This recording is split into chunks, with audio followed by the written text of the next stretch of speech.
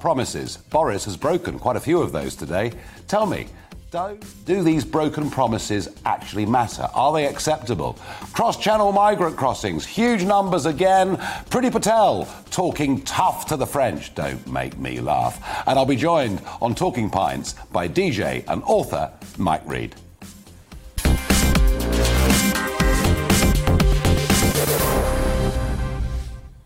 Trust in politics is absolutely fundamental. Indeed, it was a breakdown of trust in many ways that led to the Brexit vote. The fact that all the political parties said, yes, we should, of course, stay members of the European Union, and they showed themselves to be very out of touch. And many thought, frankly, just not telling the truth. Trust matters. And on issues like taxation, boy, historically, trust really matters. Think 30 years back to President George Bush. Read my lips, no new taxes. That was what he said when he got elected, and yet he put taxes up and got beaten the next time round. Now, the government, of course, can say and will say that the coronavirus problem was unprecedented, and it's because of that they have to put up taxes. But, and this is really important, it was one of the very, very explicit manifesto pledges that was made back in 2019, and there it is, clear for all to see, that there would not be any increases in VAT, national insurance or income tax. And today, Boris Johnson has put taxes up because he hasn't just put 1.25% increase on national insurance, a 10% increase on national insurance for employees. He's also put that 1.25% on employers. So it's actually, for most working people, 2.5%. But something else that he's done that seems to have almost slipped through the net unnoticed is he's also putting on a dividend tax, a 1.25% dividend tax. And that will affect, of course, many in the country who earn very large amounts of money in dividends, but it will also affect many of the millions of small businesses that operate as limited companies. And I think maybe he's going to get more grief in the next few days from his own backbenchers on pushing through a measure that it seems to be anti-business. Anti-business with dividend taxes, a tax on jobs with the increased national insurance contributions paid by employers. And for ordinary folk, well, if you're earning about £30,000 a year, you're going to be worse off every year by about £250. And all of this happening in a country that already has the highest tax burden that it's had since Clement Attlee was Prime Minister. Yes, under Conservative Prime Ministers, we have since 2010 seen some large rises in tax. But it is a specific breach of a manifesto pledge. Tonight, we'll discuss, are there other ways that social care could be funded? Is this health and social care levy just another form of taxation that perhaps will increase over the course of the next few years? But the question I'm asking you is, do you find these broken promises acceptable? Please let me know what you think by getting in touch, gbviews@gbnews.uk. Well, joining me now to dissect some of this and give us some numbers is Darren McCaffrey, GB News' political editor. Darren, give us some numbers first. Tell us because there are two things here, aren't there? They're raising extra taxes and dividends, as we've just discussed. I thought to begin with, this was all to pay for social care. But in fact, it seems to have changed over the last week, and it's now as much about funding the backlog of operations on the NHS. So which is it? Yeah, it's quite extraordinary. We keep talking about this kind of social care reform, and even though they're going to raise £36 billion over the next 3 years, £12 billion a year from this tax increase, the vast majority of that, £25 billion, is actually going towards the National Health Service, not social care at all. Sajid Javid, very keen to point out today that when he was told the figures about the backlog on the National Health Service, it simply needed more money. So the vast majority of that money is going to go to the National Health Service over the next 3 years. There is a question mark, and we haven't got a clear answer to this. What happens at the end of that 3 years? Because this tax is not going to go away. Does it then resort to trying to deal with social care, or does the NHS still eat up a big portion of that? Because, frankly, people have said it's going to take a decade to clear these backlogs. Just in terms of the details of what's going to happen with the actual social care reform, this is essentially kind of Andrew Dilnot's report for slow learners, kind of what he suggested 10 years ago under David Cameron. That is that there is going to be a cap of £86,000, so at no point will anyone over their lifetime spend more than £86,000 on social care. However, that is not a guarantee that some people might still well lose their home.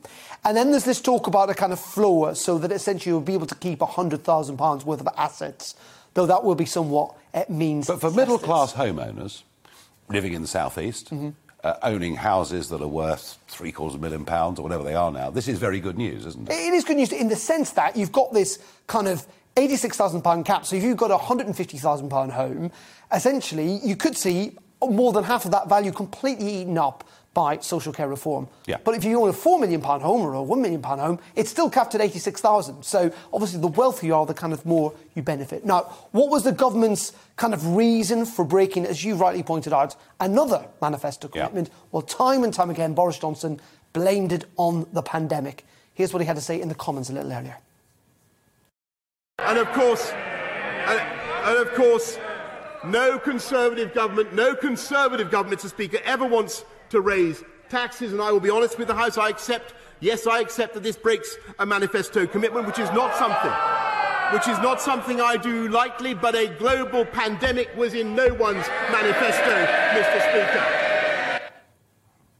Speaker. So that was Boris Johnson talking earlier on, and I did say, it's not the only one he's broken.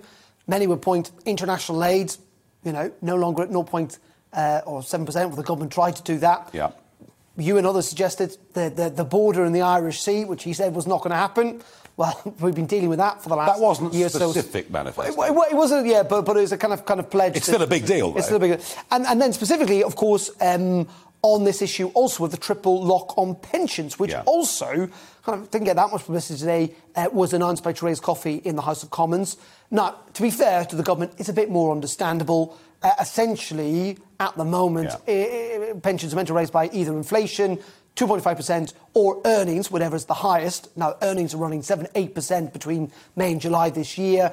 Frankly, the government, that's an awful lot of an increase. It's still a breach of promise, but it does have some mitigation. They're suspended for a year, so there is a little bit of that. And there's obviously opposition on the Conservative backbenches. We don't know how much. I suspect this dividend tax is where they're going to get some real stick. Well, it's interesting, isn't it, Nigel, they're having the vote tomorrow. Yes. So is it like, there is no real chance for anyone to properly go through the detail? No. And where's the opposition party? Well, this is the other big question.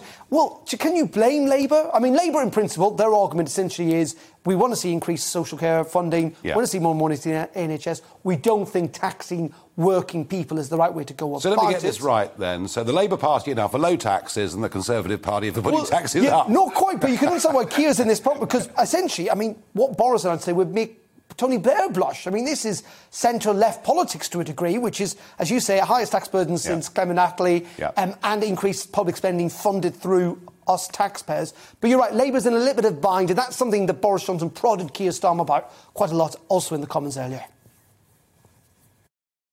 Chancellor, I was listening. But fiddling, and the Chancellor knows the numbers just as well as I do, he'll have done the sums and we've done them, tinkering and fiddling with the dividend won't do that. Instead, the government is placing the primary burden on working people and businesses struggling to get by. So that was Keir Starmer. It is pretty tricky for Labour to a degree because, as you say, they're in a bit of a bind about this. They can oppose it. I suspect when it comes down to it, because this money largely is going to the National Health Service, lots of Conservative MPs probably going to roll over, even though they don't like this. But there are bigger, wider, fundamental questions here. We have Sajid Javid, essentially a Thatcherite. We've got Rishi Sunak, who's meant to be economically quite prudent. We know Boris likes spending money. Who essentially are now presiding over a Conservative government. Yes, an unprecedented big times, government. Which is not only introducing a new tax, a permanent new tax, but also seeing essentially a bigger role for the state yet again than we've ever seen before. And those fundamental questions about what it means to be a Conservative will be asked by many of those backbenchers for the days, weeks, months to come. They will. So the vote tomorrow, come back and see us tomorrow. I will. We'll see the size of the rebellion. Darren McCaffrey, thank you. Now, I've wondered for years whether just pouring more money into the existing system was the right way of doing things. And I did, about a decade ago, I did suggest perhaps we had a look at insurance-based systems. And, of course, I was completely screamed down because I was going to be privatising the National Health Service, and that would never do. All I was looking for was a better outcome and a better bang for our buck. But somebody who has done a bit of thinking about social care, and he's got a very long record of being involved in this, is Lord Peter Lilly, former Cabinet Minister and Conservative member for Hitchin and Harpenden. And, of course, Peter, you served in Margaret Thatcher's administrations, you served in John Major's administrations, and you were the Social Security Secretary for many years. Peter, good evening and welcome to GB News. Good evening. Good to be here. So, we're just going to put more taxes. We've invented a new tax, which will appear on our tax forms, on our returns from next year. We're increasing taxes. We're putting a lot more money into the National Health Service. We've got a new formula for social care. But you've been thinking outside the box on this one, haven't you? Yes. There are various things Boris has done today. First, we've got a permanent tax increase, allegedly to deal with a temporary problem, the COVID backlog. You should never raise taxes permanently to deal with a temporary problem. There's a longer-term problem of the growth in demand for health and social care. To my mind, that can only come from a growing economy, and you won't have a growing economy if you load it with taxes. And this, all the other tax increases this year, means we're now paying a higher rate of tax than ever before. Within all that, there's the specific problem of people fearing, understandably, they may suffer the catastrophic costs of social care, eating up the value of their entire home, and meaning they can leave nothing to their heirs. That's been a long-standing problem since 1948, since the health service was set up, but growing as there have been more homeowners. To my mind, we shouldn't be taxing working people to enable retired people to pass on the value of their home untouched to their heirs. It's a natural thing to insure. When the Dilmot Commission was set up, he looked at insurance and said, that would be the natural way to do it. It could be quite, at first sight, economical. Then he found that the insurance companies wouldn't insure that because they were afraid government rules might change, that new medical treatments might keep people sort of alive but frail indefinitely, and above all, that they wouldn't ever be able to persuade people voluntarily to pay an insurance contribution during their working life on top of paying for their pension and repaying their mortgages. So he and everybody else gave up looking at that. To my mind, that means that we still ought to be trying to find an opportunity to insure against this risk rather than putting the burden on the taxpayer, but better set up a state-backed company to do it, because the state, after all, would be hedged against the risk of itself changing its policies, and let people pay for it, not by making contributions during their working lives, which you can't persuade them to do voluntarily, but by taking a charge on their house when they retire, possibly equal to about 10% of the value of their house. And in return for that, they will know that if they do have to go into care, suffer long-term care, they wouldn't have to pay for it the same as everybody else. And the government the taxpayer will be reimbursed when they die or sell their. But Peter, you as a free marketeer, do you actually think government is capable of running its own insurance company? Well, I prefer it to be done privately, but if the alternative is it not being done at all, better to have a state-backed company doing it. Maybe once you've got it set up and running, then you can privatise it, or maybe you can have it government-backed, but run by a sort of consortium of insurance companies. That, to my mind, is a second-order question. What you shouldn't do is make the best the enemy of the good and say, we mustn't do anything because it can't be a perfect, pure market system. No, well, look, it is absolutely fresh thinking. It is fresh thinking. It's a new angle to this whole debate. But, Peter, can I ask you finally, as somebody who is I think fair to say, political veteran, and you've seen a lot of general elections, you've seen a lot of Conservative manifestos, how much damage does breaking a very specific manifesto pledge on taxation, how much damage, potentially, does this do to Boris Johnson's government? It is potentially very damaging come the next election, that people will be able to say whatever pledges in our manifesto are made, they are worthless. Yeah. And I can't remember an election when one party or other, the Liberals or Labour, weren't promising to put 1p on the pound in the pound tax to fund more spending on health. And it's never worked at elections. It works in opinion polls. Ask people theoretically about it. They say, oh, yes, we pay higher taxes for more health, but there'll be other people who should be paying higher taxes for health, not themselves. And when it comes to elections, they're not keen on the idea, and they certainly won't thank someone who's already done it. No, absolutely. Peter, thank you very much indeed. Well, that was Lord Peter Lilly suggesting maybe there's a different way of doing these things. And I must say, it was interesting to see his comments there, William Hague's comments earlier on today, a lot of very senior Conservative figures thinking this really could do Boris Johnson a lot of harm, because it comes down to that word I used at the start of the programme. It comes down to trust. And this was supposed to be a fresh, new, post-Brexit government, a government that put Brexit behind us and introduced a new kind of politics. And manifestos are very specific promises. Now, the migrant crisis, the Channel migrant crisis, you may wonder why I've not spoken about this much for the last couple of weeks. Well, the reason, of course, is that the weather has been dreadful. Persistent northeasterly winds in the English Channel, making crossings impossible. Yesterday was a huge day. The Home Office have confirmed a figure of 742, although that is being met with a lot of scepticism by the Daily Mail and many others who thinks perhaps that was when they stopped counting. We don't know. Today is another very, very big day across the English Channel. But to my astonishment this morning, we see a Times front page that made me laugh. You know, stop more migrants or pay the price, France warned. Priti Patel getting tough with the French. Isn't Priti Patel good at getting tough? You know, she makes these speeches. She says we're going to give long prison sentences to traffickers. We're going to give life prison sentences to traffickers. We're going to stop the flow. It's unacceptable. Dan Mahoney, who is the senior figure in the Home Office in charge of special operations, makes the same speech time and time again.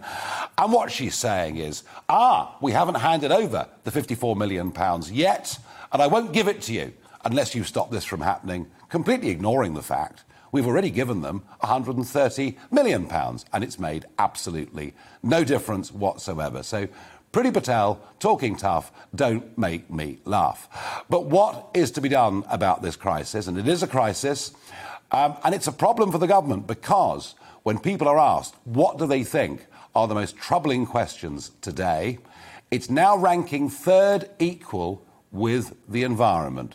Obviously, the health crisis and finance and the economy are first and second, but it's now ranking equal third. So this does have the ability to cause the government a very great deal of problem.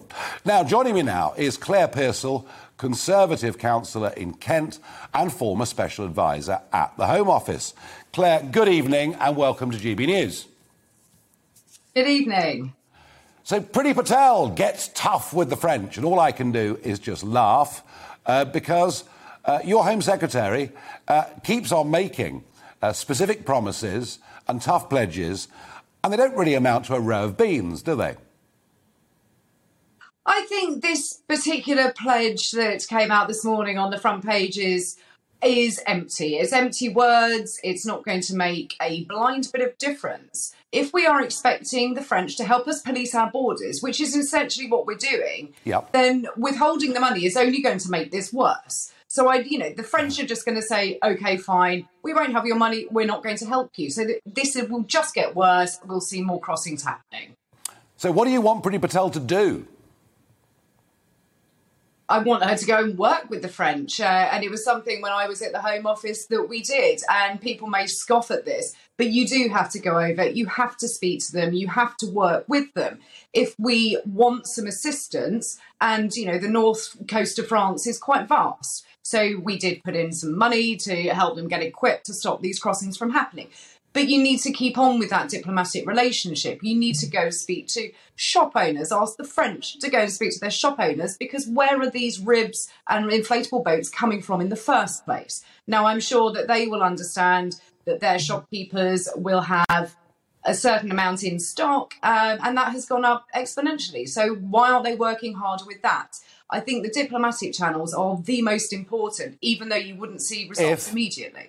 If the French will play ball, and at the moment, Emmanuel Macron seems to be very reluctant to have a summit with us.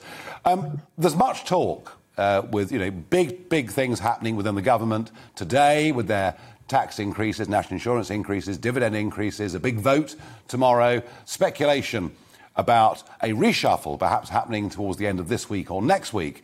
And do you, as a Conservative councillor, want to see Priti Patel staying in that job at the Home Office, or is it time for somebody else?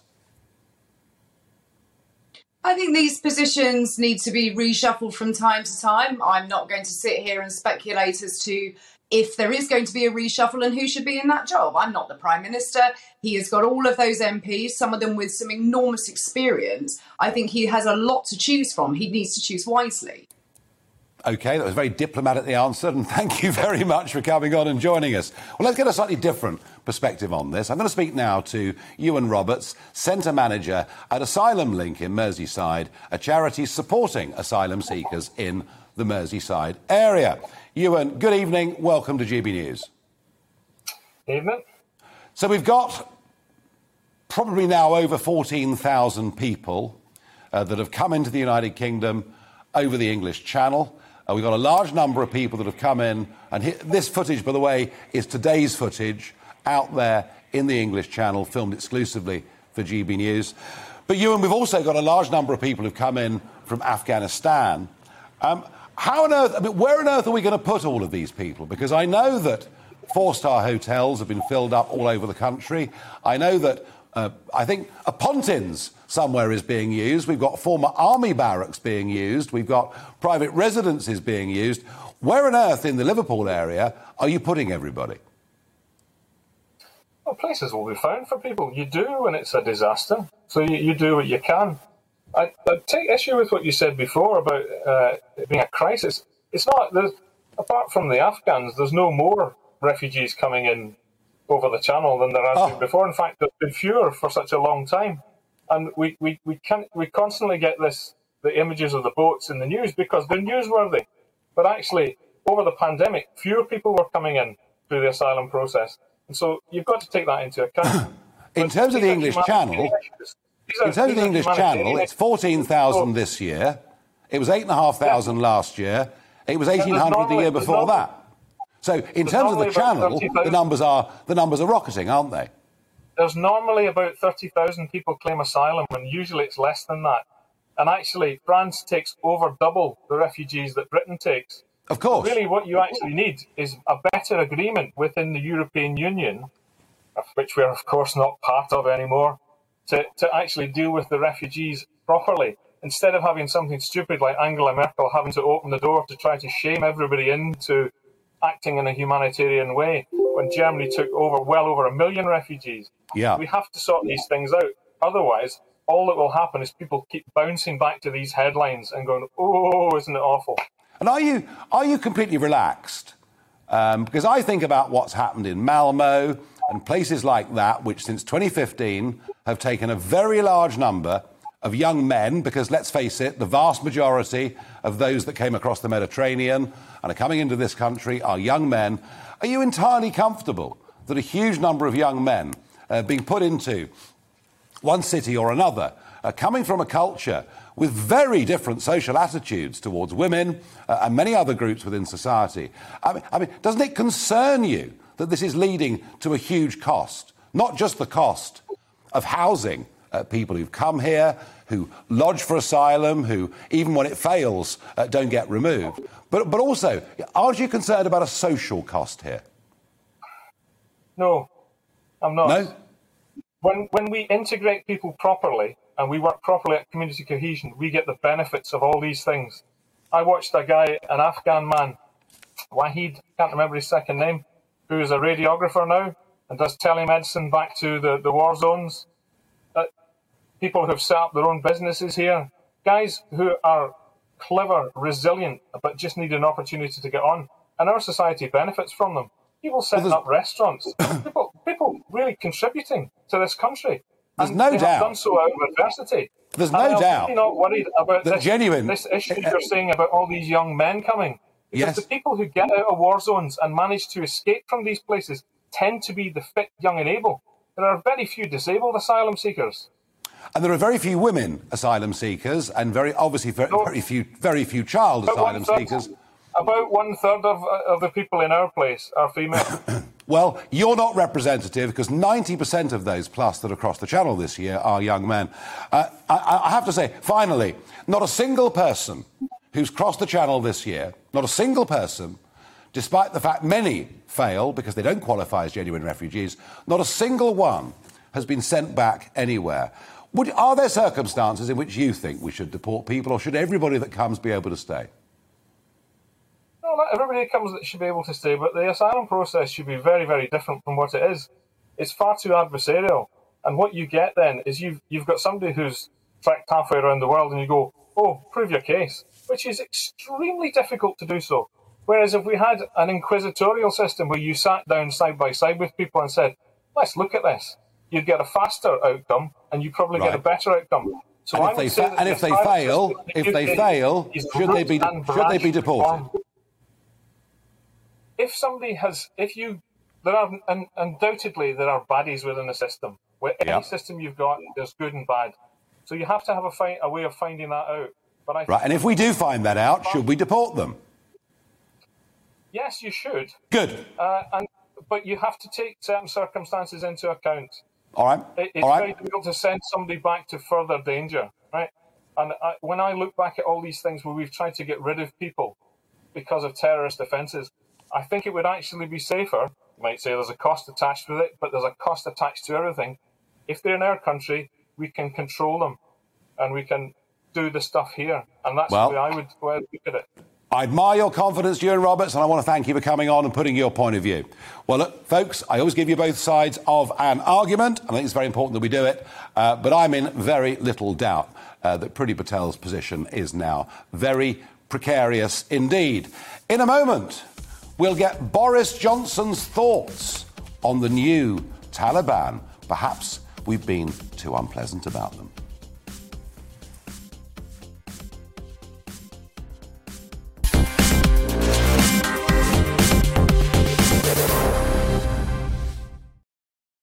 A big breach of a manifesto promise as national insurance goes up for employers, for employees, and there's an extra tax going on dividends too.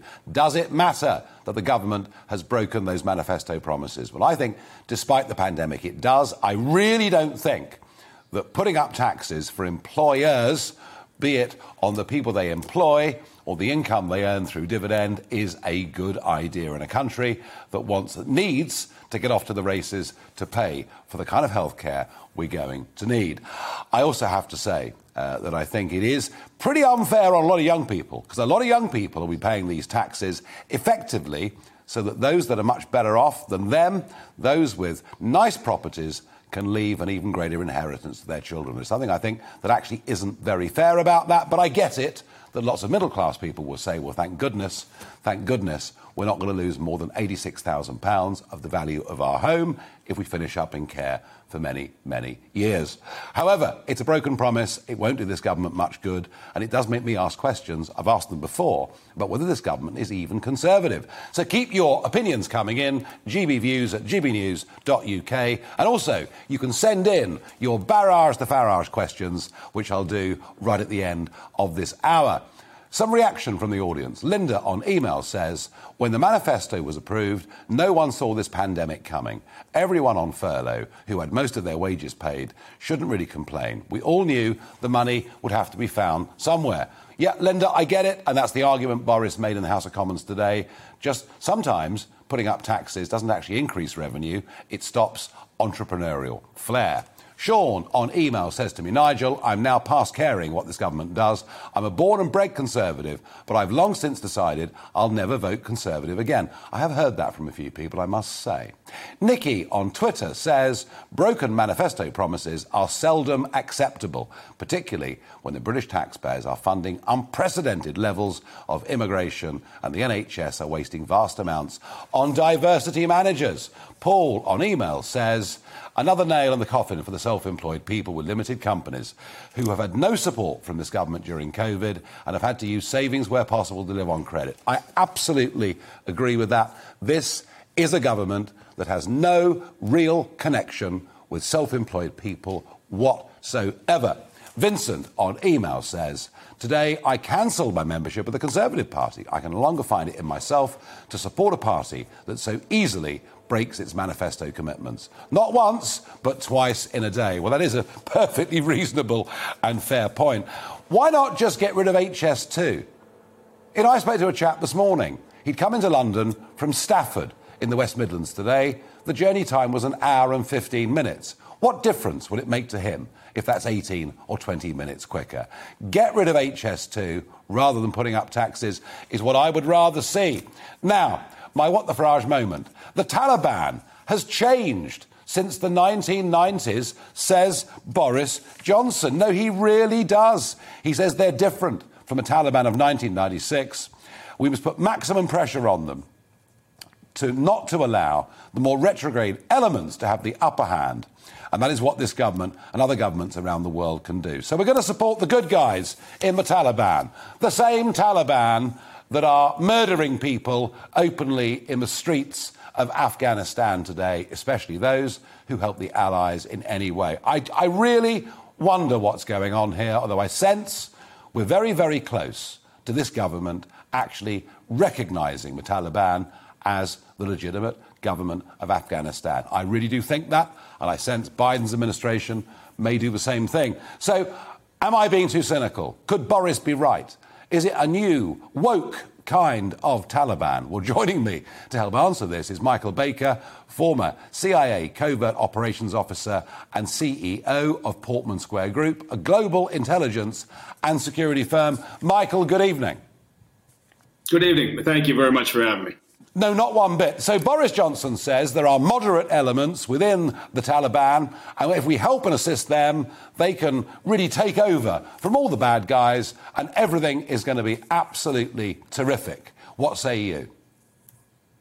Yeah, there's this narrative that started really surfacing right after the clown show of the execution of the withdrawal of a kinder, gentler Taliban. I think in part is a political spin meant to try to distract from the incompetence that was displayed during the course of the withdrawal.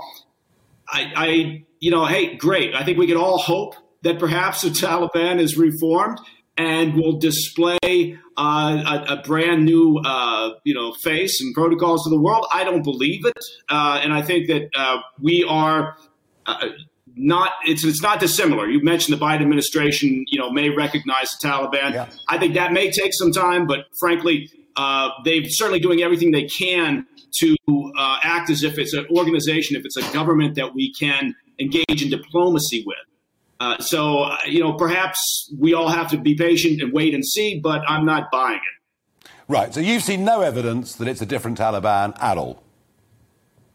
Well, no, I don't see any evidence in their immediate actions in the aftermath of the withdrawal. I think that they were acting in self-interest during the course of the withdrawal because obviously they knew we were there.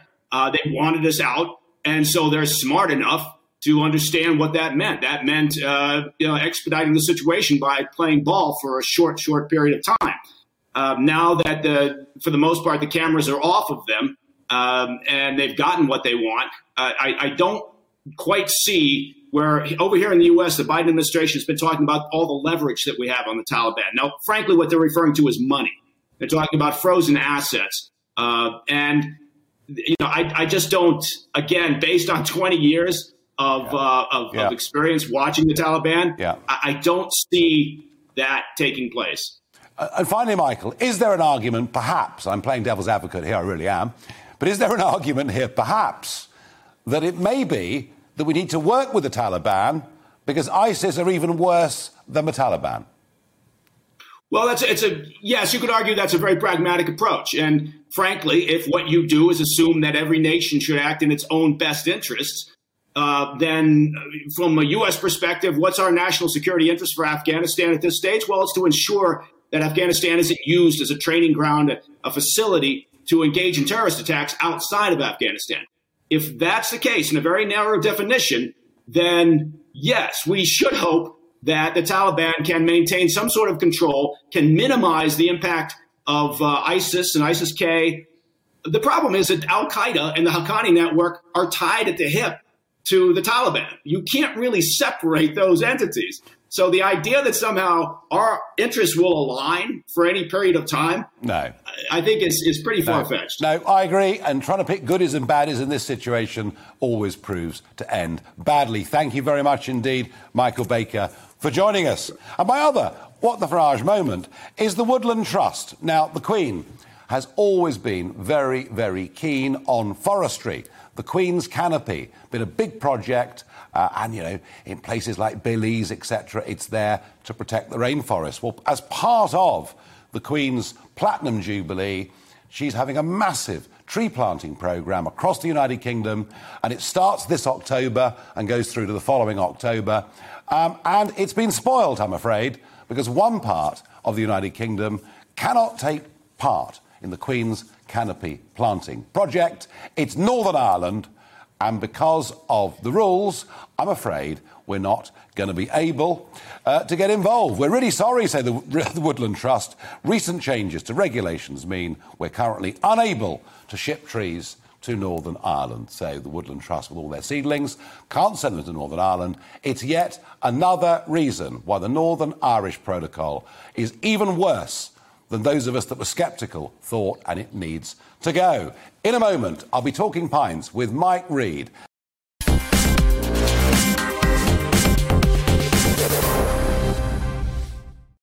Well, joining me now is DJ, author and chairman of the British Plaque Trust, Mike Reid. Mike, welcome to Talking Pints. Look at you, look. You got your own studio. This is wonderful. What have you done? Well, it's great. We turn it into a pub for this part of the show, and it kind of works, because rather than it being an interview, it's a conversation.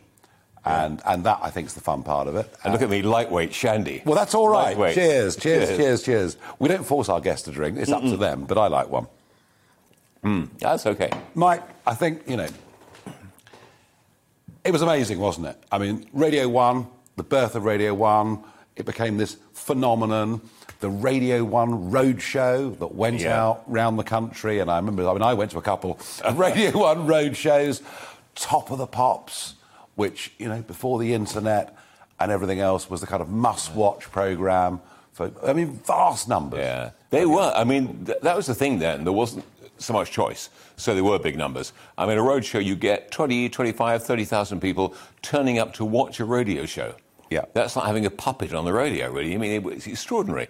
But it was great fun. I mean, and there were big ratings. Saturday morning was 10 million, Pop Quiz was 10 million, Top of the Pops 15, 16 million. But, you know, there wasn't a choice then, it has to be fair. But, I mean, they were big programmes. Yeah, they were. I mean, you were almost like a rock star yourself, in a way. I mean, you were. I'd like to think so. You're very flattering. But you were, because, I mean, you know, these were massive audiences watching it. What was the most fun? Was the roadshow, Top of the Pops? What was the most fun to do? Oh, God, I love the roadshows. I remember my mother calling me up and she said, "You love it, don't you? Roof down, tennis racket guitar in the back, going from town to town, showing off and getting paid for it." And I said, "Well, it doesn't sound too bad to me." That was great fun. I mean, you do work hard, though. It doesn't just happen. I mean, you know this. You know, I do breakfast shows now and the Heritage Chart show. You have to roll your sleeves up and work. It doesn't just happen. Like anything, like opening a shop, opening a business, you have to put some effort into it. It doesn't just roll along of its own accord.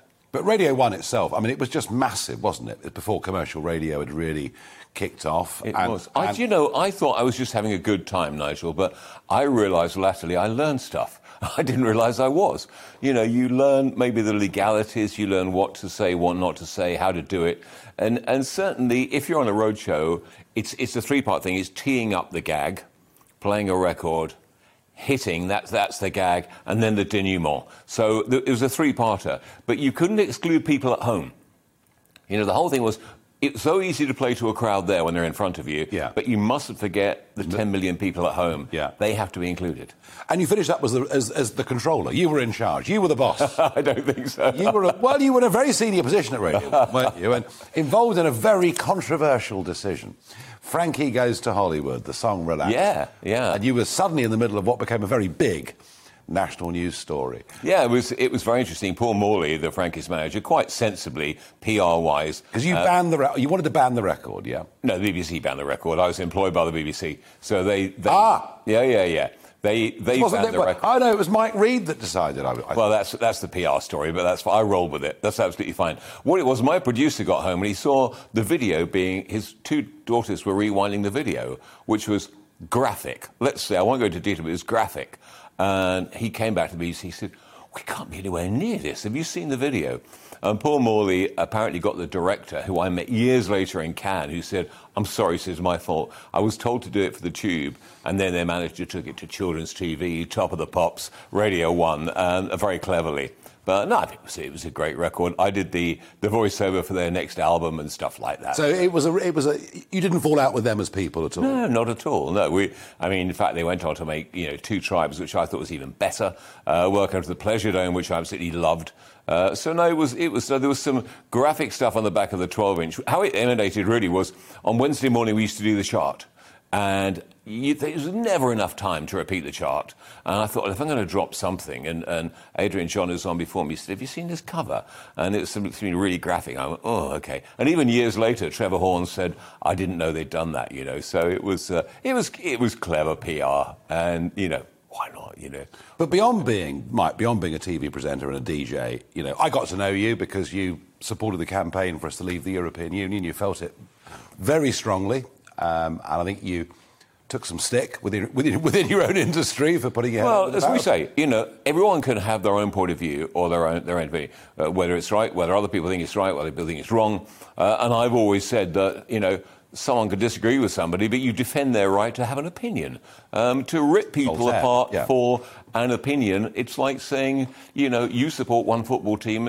Your opinion is not going to sway someone else to support your football team or indeed go to your church. Your religion is your religion, and that's fine. And you accept somebody else as having theirs. That's the tolerant way of doing it. I mean, now, we get people trying to wrestle with the past. And as, Omar Khayyam says, the moving finger right and having Rip moves on. If you try wrestling with race from the past, and we've all created misdemeanors, whichever country it is down the years, you're wrestling with a ghost, and you're never going to win. Because history is a big thing with you, isn't it? I mean, you write books, the British Plaque Trust. Tell us a bit about...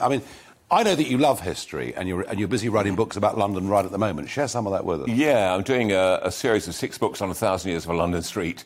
There aren't too many. When you look at Downing Street, you could just about get away with it. But then again, there's been a great book on Prime Ministers by Anthony Selsdon. So it would be a book on Prime Ministers. So maybe you'd leave Downing Street. I did Denmark Street, which is out at the moment. I'm just proofing Cheapside, which is phenomenal history, really. That's been there since Roman times and beyond. And nearly finished Piccadilly, which is a fascinating street. I just love the history anyway, and the history of London. And I'm looking at 3 more streets that might work for 1,000. I've had to stretch Piccadilly a little bit.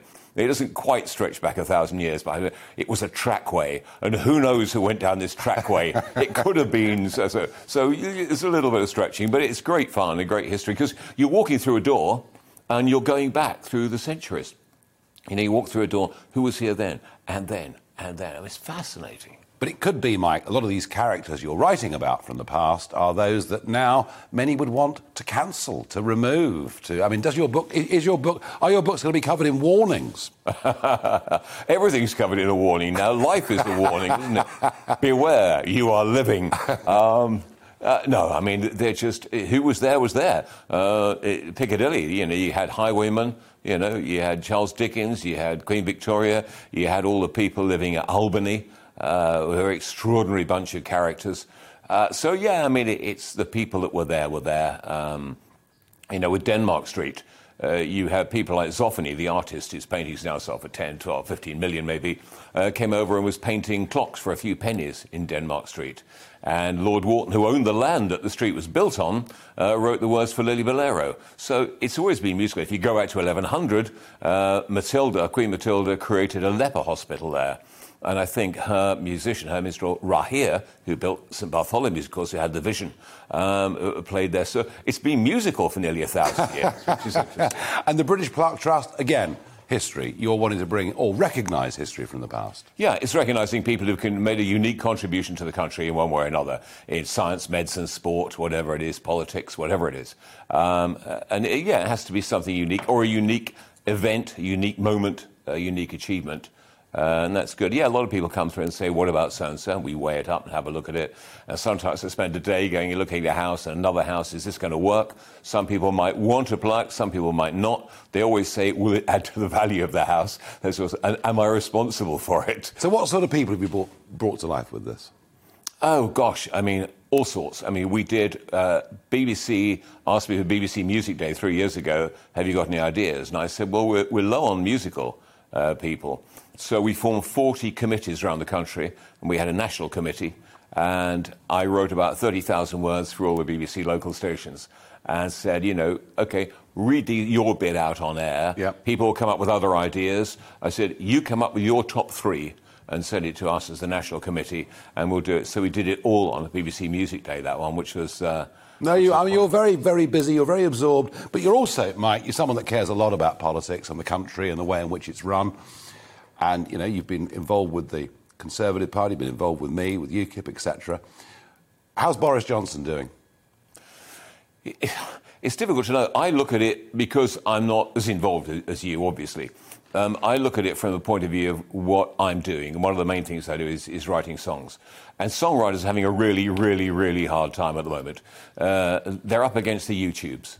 Now, YouTube... in the second quarter this year, made $7 billion. In the second quarter, that's nearly $30 billion in a year, or around $30 billion in a year. The songwriters are getting nothing. Yeah. If you want to show somebody your song, you've got to wade through 2 ads for which they're getting paid. The songwriters are getting next to nothing. Our songwriters are really, really suffering.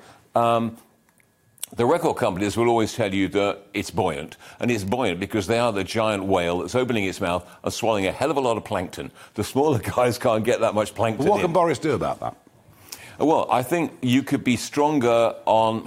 It's difficult whether he can do anything, but there is a European copyright directive, which I think really sometimes they play hardball because it's like, well, if you don't want to play with us, we won't play with you. So they can play hardball. If they moved that directive and organised it properly, it would be much easier for our musicians, our songwriters. But it's very difficult because they're tied in with the Googles, the YouTubes, the big boys. It's David and Goliath. Until somebody has a slingshot that's going to work, then it's a tricky one for our musicians and our songwriters. They're really, really struggling. And I think if someone was stronger about the directive. How you do that, I don't know how you tackle. But we're Brexit Britain. We can make our own decisions now, can't we? Well, somebody should be strong and tough about it, and I'm sure they have been. I mean, they've been to European commissions, and our people have been there representing that.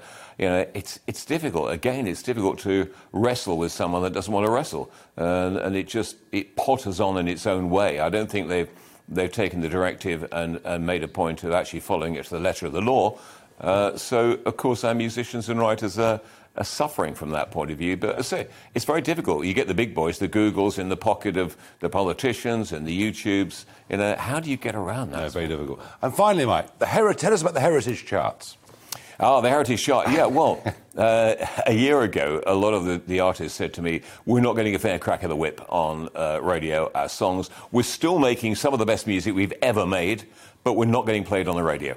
So I thought, OK, we'll start the Heritage chart. And now we have the website up. People can vote. It's an innovative thing because before that it was just sales, which became streaming, which challenged the Heritage artists. And now we get every week votes from over 80 countries around the world. And then the chart goes out on a Sunday, and it goes out around the world now. So it's building. But it's great for Heritage artists because they are still making and still writing great music, but were feeling very, very frustrated. And your favourite musical artist of all time? My favourite singer of all time, I think, probably Scott Walker. OK. Mike Read, thank you for joining me on Talking Pipes. Cheers. Very good. Cheers.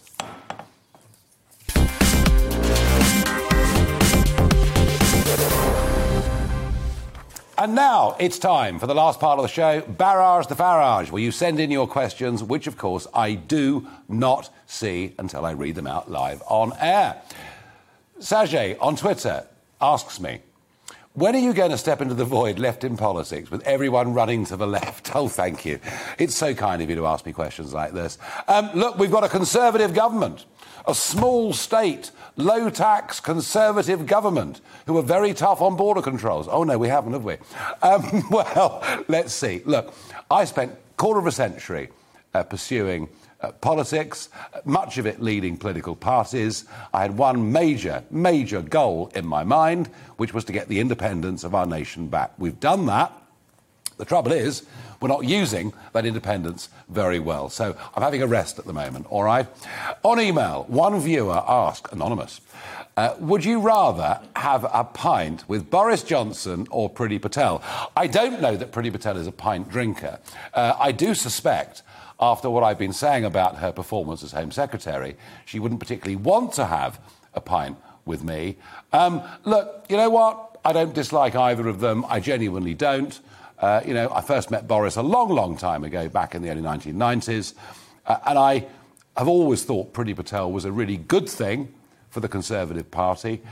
It's just that she's overpromised and underdelivered as Home Secretary. So, on balance, it would have to be Priti I'd have a drink with, even though I've said some very tough things about her. Pauline, on email, says, do you like to cook? If so, what's your favourite meal? I love to cook, I do, and I'm a keen angler, right? I like fishing, I like sea fishing, used to do a bit more fly fishing, and I like to cook things that I've eaten. And dare I say it, although there's bound to be absolute uproar about this, but I also do go shooting, and I'm quite happy to pluck and dress and cook things that I've shot. And please don't bother to complain, because you're not going to change my mind. And finally, Nigel, on a lighter note, do you always use the same tailor? No, I don't, actually. And I've got to collect some suits this week because I've lost so much weight during lockdown. How about that?